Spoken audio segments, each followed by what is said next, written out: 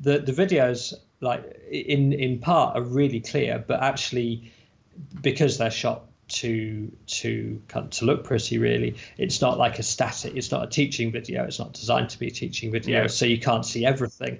And it actually must be really frustrating for people at times, because like the lovely pretty close-ups show you some parts beautifully, but kind of if you were just trying to use them to learn, it would definitely be a bit frustrating. At some stage, I'll have to shoot some that are simply a static shot where you can just see everything. Well, actually, I remember I learned, because I was watching different saddle stitching videos, and a lot of it was I focused on like your video, because I'd sort of just copied what you did, like put the thread over and then like flick it over. Don't know why it flicks over, but just flick it over. And I remember there was like some parts. It's like, well, like what's he doing? Like how? I think one of the parts that it was like mind-boggling in my head. Where, do you know how you can get the stitches symmetrical on both sides? Yeah. Yeah, because I remember there was a point where I didn't like I loved the front stitch, but I didn't like the back stitch because it looks chunkier, and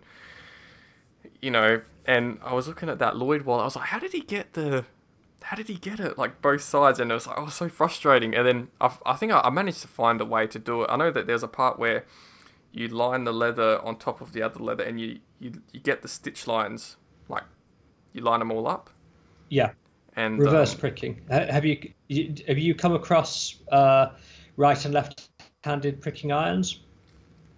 Oh, yeah. I've heard them. Yep. Yeah. So you book match pieces of leather to create what you're saying. So you've got basically an identical stitch on the front and the back. Okay. In order to do that, you've got to have a prick mark on the front and the back. Yeah. And to do that, you've got to use a right-handed pricking iron and a left-handed pricking iron, because the stitch marks won't match otherwise. Mm-hmm. So that's true. That's true, because they sort of go like this. Exactly, they'll cross. Yeah.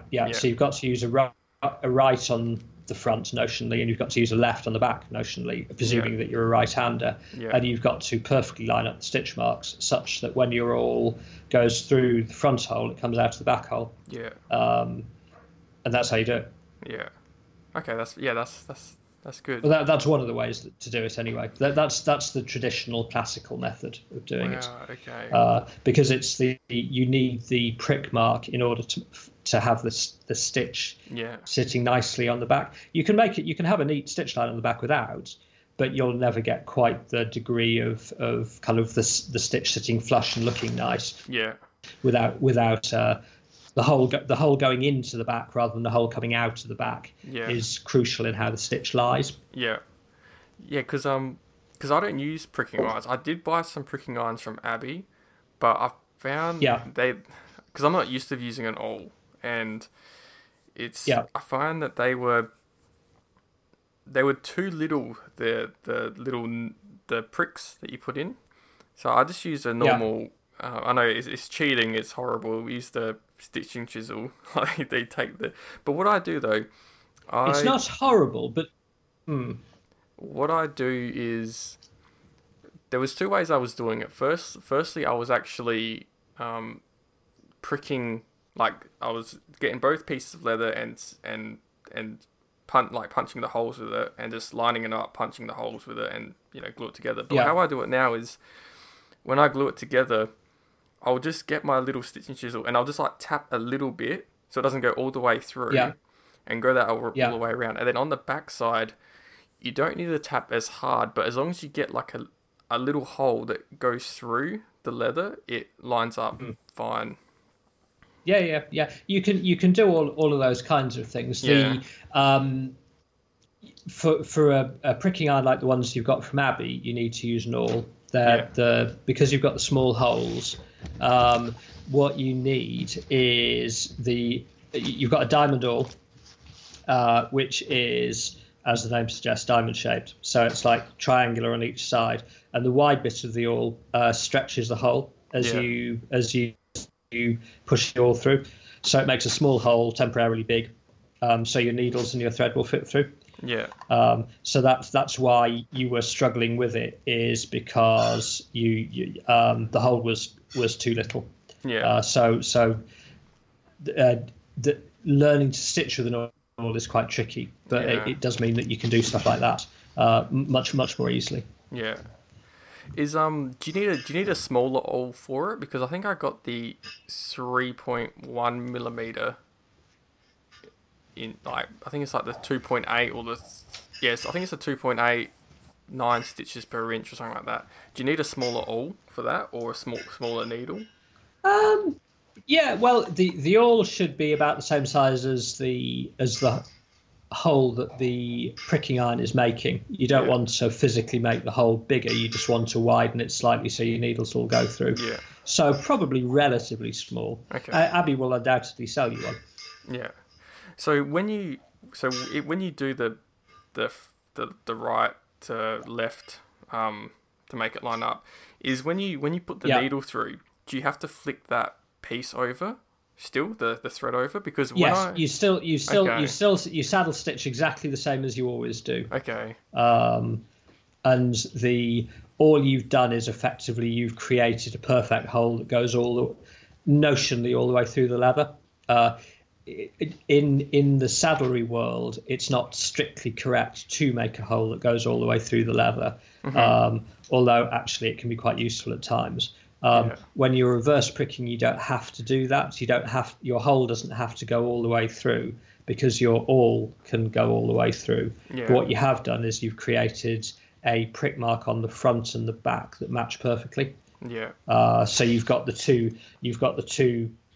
The crosses don't cross. They're exactly the same size, or they're exactly the same orientation. Yeah. From the point of view of the awl, if that makes sense.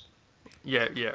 Because when I do it my way, where it would be like that, you don't have to throw the thread over. You can just go straight through, and it lines up like perfectly both sides. Yeah. But what you don't then have is you don't have a knot in the middle of your leather. You've just got the thread crossing, so it'll unravel more easily if the thread is damaged or something. Okay. So it's sort of, to a degree, it's not actually saddle stitch. Because saddle stitch should have a knot in the and there are variations of saddle stitch where you wouldn't cast anyway. For example, if you're stitching really thin leather and you cast, you'll get a really pretty angle on the back and a dead straight stitch on the front, because there's no room for the knot in the middle to go. There are situations where you can't cast, and it's kind of being a bit to say, well, that's not saddle stitch, is it? But it is a weaker stitch as a consequence. Okay. So it's probably better to do it with left and right pricking irons if you can. Okay. But if what you're doing works for you and it gives you the look that you want, then that's obviously absolutely fine. Yeah. But there is a reason for the complexity. It's not just people making it complicated to entertain themselves. Yeah. It does work well. Yeah. So because when you use the left and right and it lines up perfectly, is that no different to if you just punch all the way through with just a normal stitching chisel? It's a little bit different. It's different in two respects. If you're reverse pricking, the hole, and this is quite an important one, the hole is going into the leather. Yeah. Whereas if you punched a hole or you've poked it with an awl, the hole is coming out of the leather. Mm-hmm. So the stitch will sit better because the hole is going into the leather. Okay, that makes sense. And it's impossible to do that any other way than reverse pricking. Yeah. Generally speaking, most of the tools that are designed to go all the way through leather are quite big and crude as well. So you get a really big, quite crude hole. But there are pricking irons now that are designed to go all the way through thin leather that actually produces a hole just exactly as you get from an awl. Like the KS blades pricking irons produce a really elegant, refined hole. And I don't think there's anything. We use them for some stuff, and there's absolutely nothing wrong with doing that. It works really nicely. But the pricking chisels are typically designed to go through quite thick leather, so you've got a whacking great big tooth that leaves a really big hole. And that then spoils your stitching because you've got a massive hole that you would have to use massive thread to fill and all that kind of stuff. So it depends on the tool. But given the right sort of pricking iron that's designed to go all the way through, that definitely works. Definitely does. Yeah, that makes a lot more sense because when you do punch all the way through, you sort of get that leather sort of like pokes out of the hole. Yeah, I never thought of it. Yeah. Okay. So if you what was I going to say? So with the pricking irons, how hard do you have to hit it? Yeah. Because I remember when I was using them, I was trying to use them like a stitching chisel, like trying to just get it through the leather because the awl was just a pain to use. You don't need to press them that hard. If you're just no, not particularly hard. It needs to penetrate the grain, but not much more than that. You want to have a hole that doesn't go all the way through, but that you can easily. You should be able to find the hole with the tip of your awl without looking at it. So you're using touch to locate the hole, not kind of peering at it, basically. Because that's much faster. Using an awl when you're good at it is much faster than not using an awl, because you use it to locate the hole and you use it to locate the hole on the back of the work. So you poke your awl through, and you've got the blade sticking out of the back of the hole. You then use your index finger and your needle on your left hand to touch the awl blade, and then pull the awl out, and then the needle just drops straight into the hole. So you don't need to kind of bend over and look at the back of the work. It just happens automatically. You've made me want to do that. Use pricking irons now, because I've seen it takes quite. Well, with the awl, is there? Because I just have like a cheap awl. It's not a heavily. It's not like a really good awl. Is it night and day when it comes to awls? Like, is it a cheap one good enough or not really? A cheap one that you've titivated is probably good enough. Okay. They've got to be really smooth.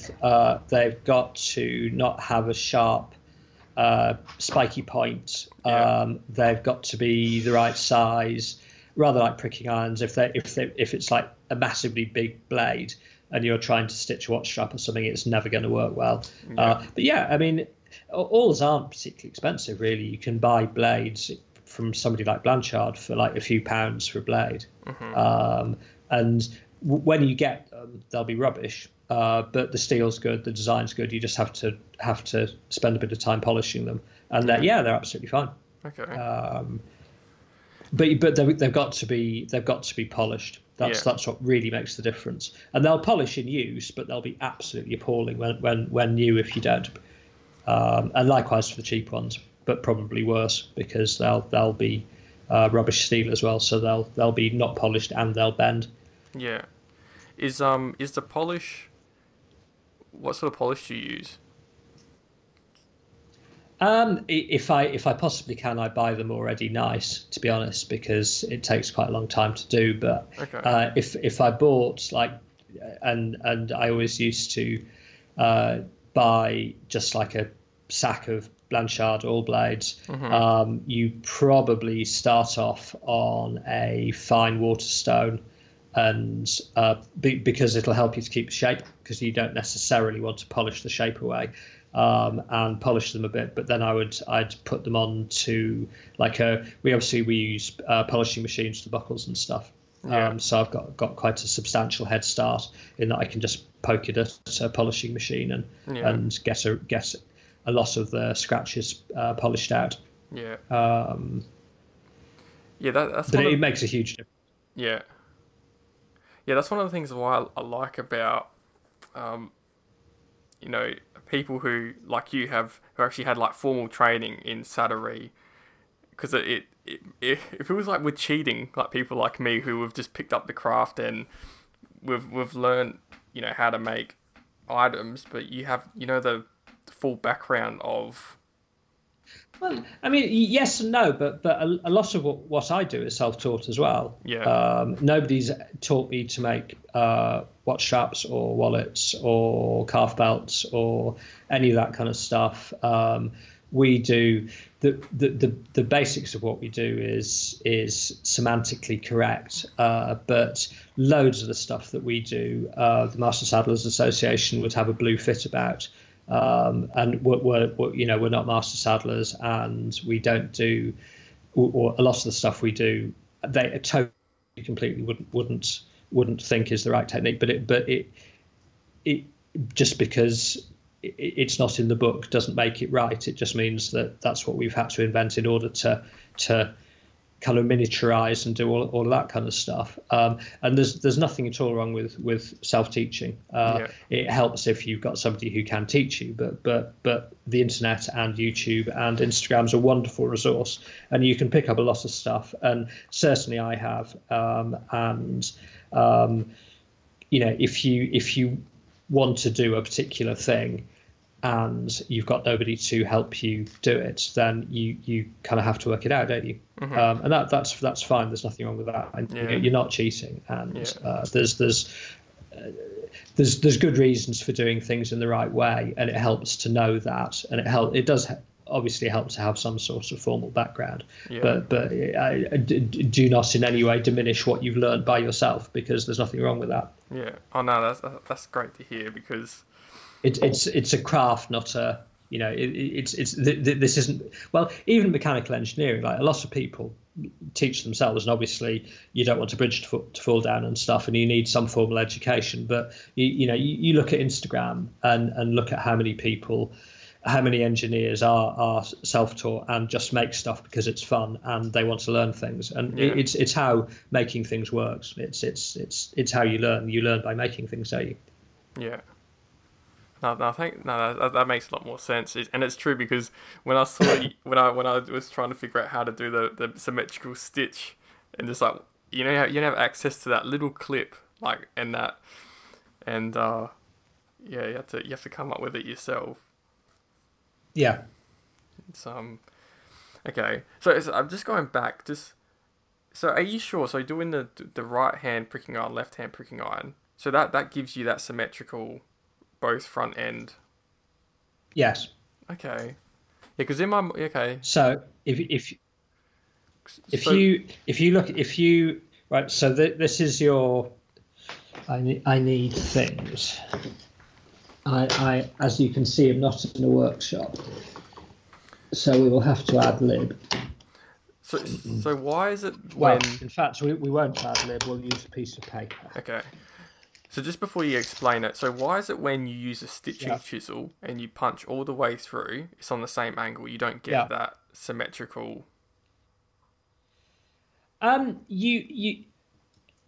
You do actually. It's not as pronounced, because the hole is. So remember, with a stitching chisel or a pricking iron driven all the way through, the hole is coming out of the leather. It's not going into the leather. Yeah. When you use a pricking iron on the front, it's going into the leather, and the going into the leatherness makes a big difference. Wow. I've never thought of that ever. It helps the stitch to sit significantly. Massively amateurish drawing coming up. Oh, your camera's which you probably off won't as be able to see anyway. Oh, is it? Yeah. It's not intentionally off. Oh, okay. Oh, yeah. I wasn't sure, so I just didn't ask. No. Oh, there you are. It might not be a bad thing from the point of view of bandwidth. Right? Can you see that? Yeah. So top is right. Well, I can't. I'm not sure which way around I've drawn it anyway. But one is right, one is left. So if you visualize them folding together like that, the prick marks become mirror images of each other.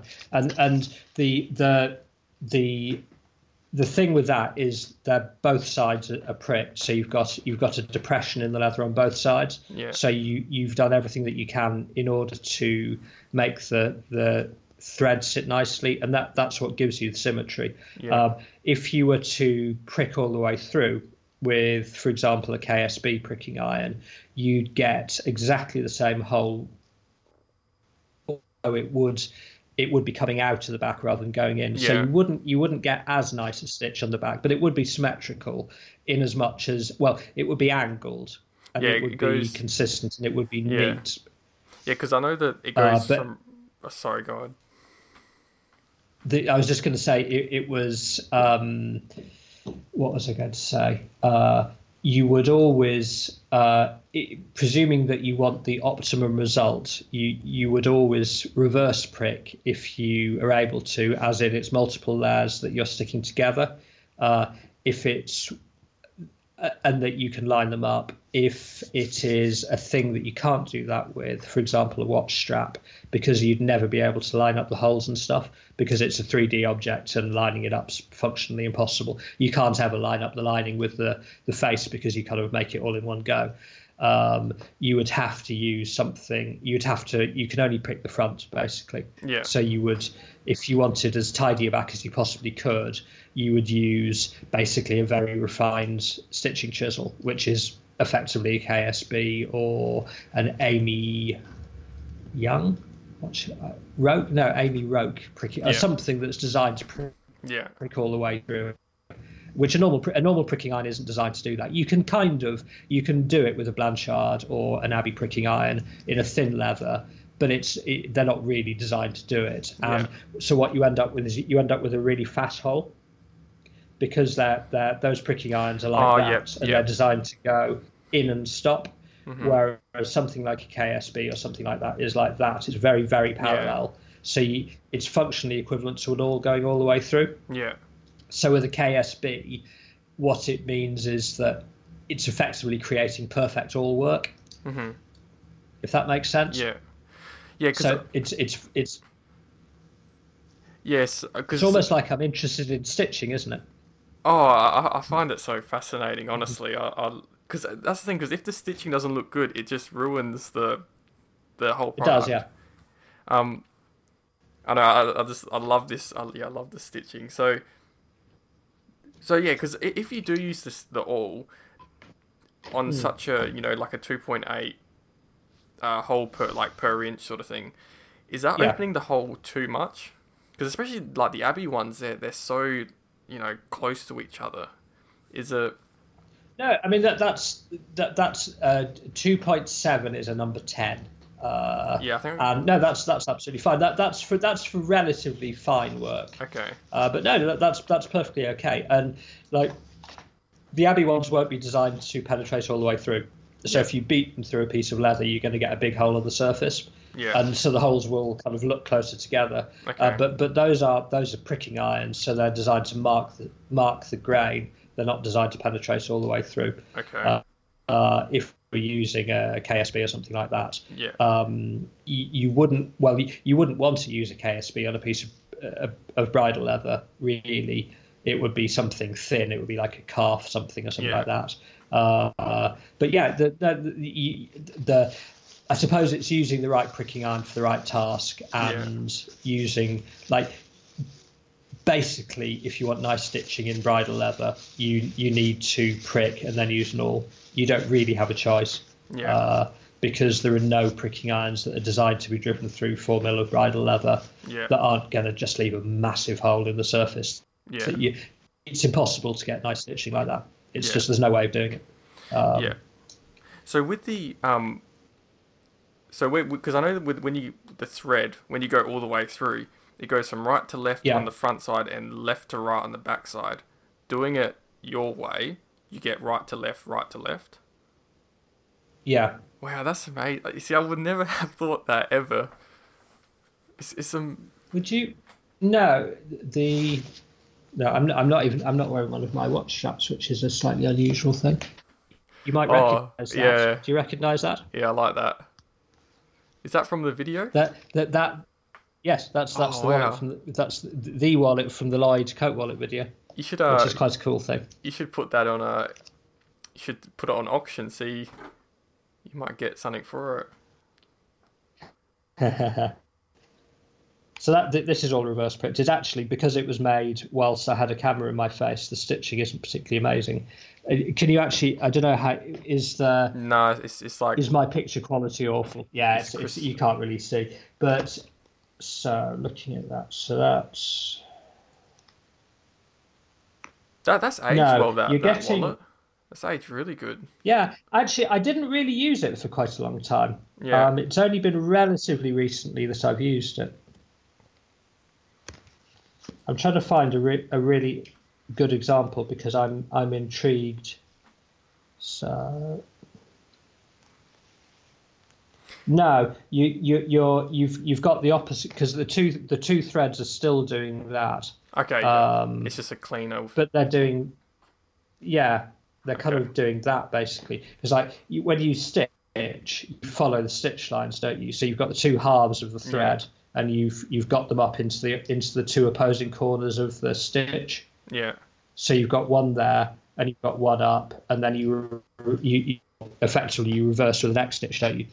Yeah. I was making my friend a missile cover a couple of days ago, and I found that when I was pulling it like this, because there was only one piece of leather, 1.5 millimeters, I was just having some terrible time with it. Like a thin piece of leather, I find that you have to pull. If I pull straight and do like a little tug, it will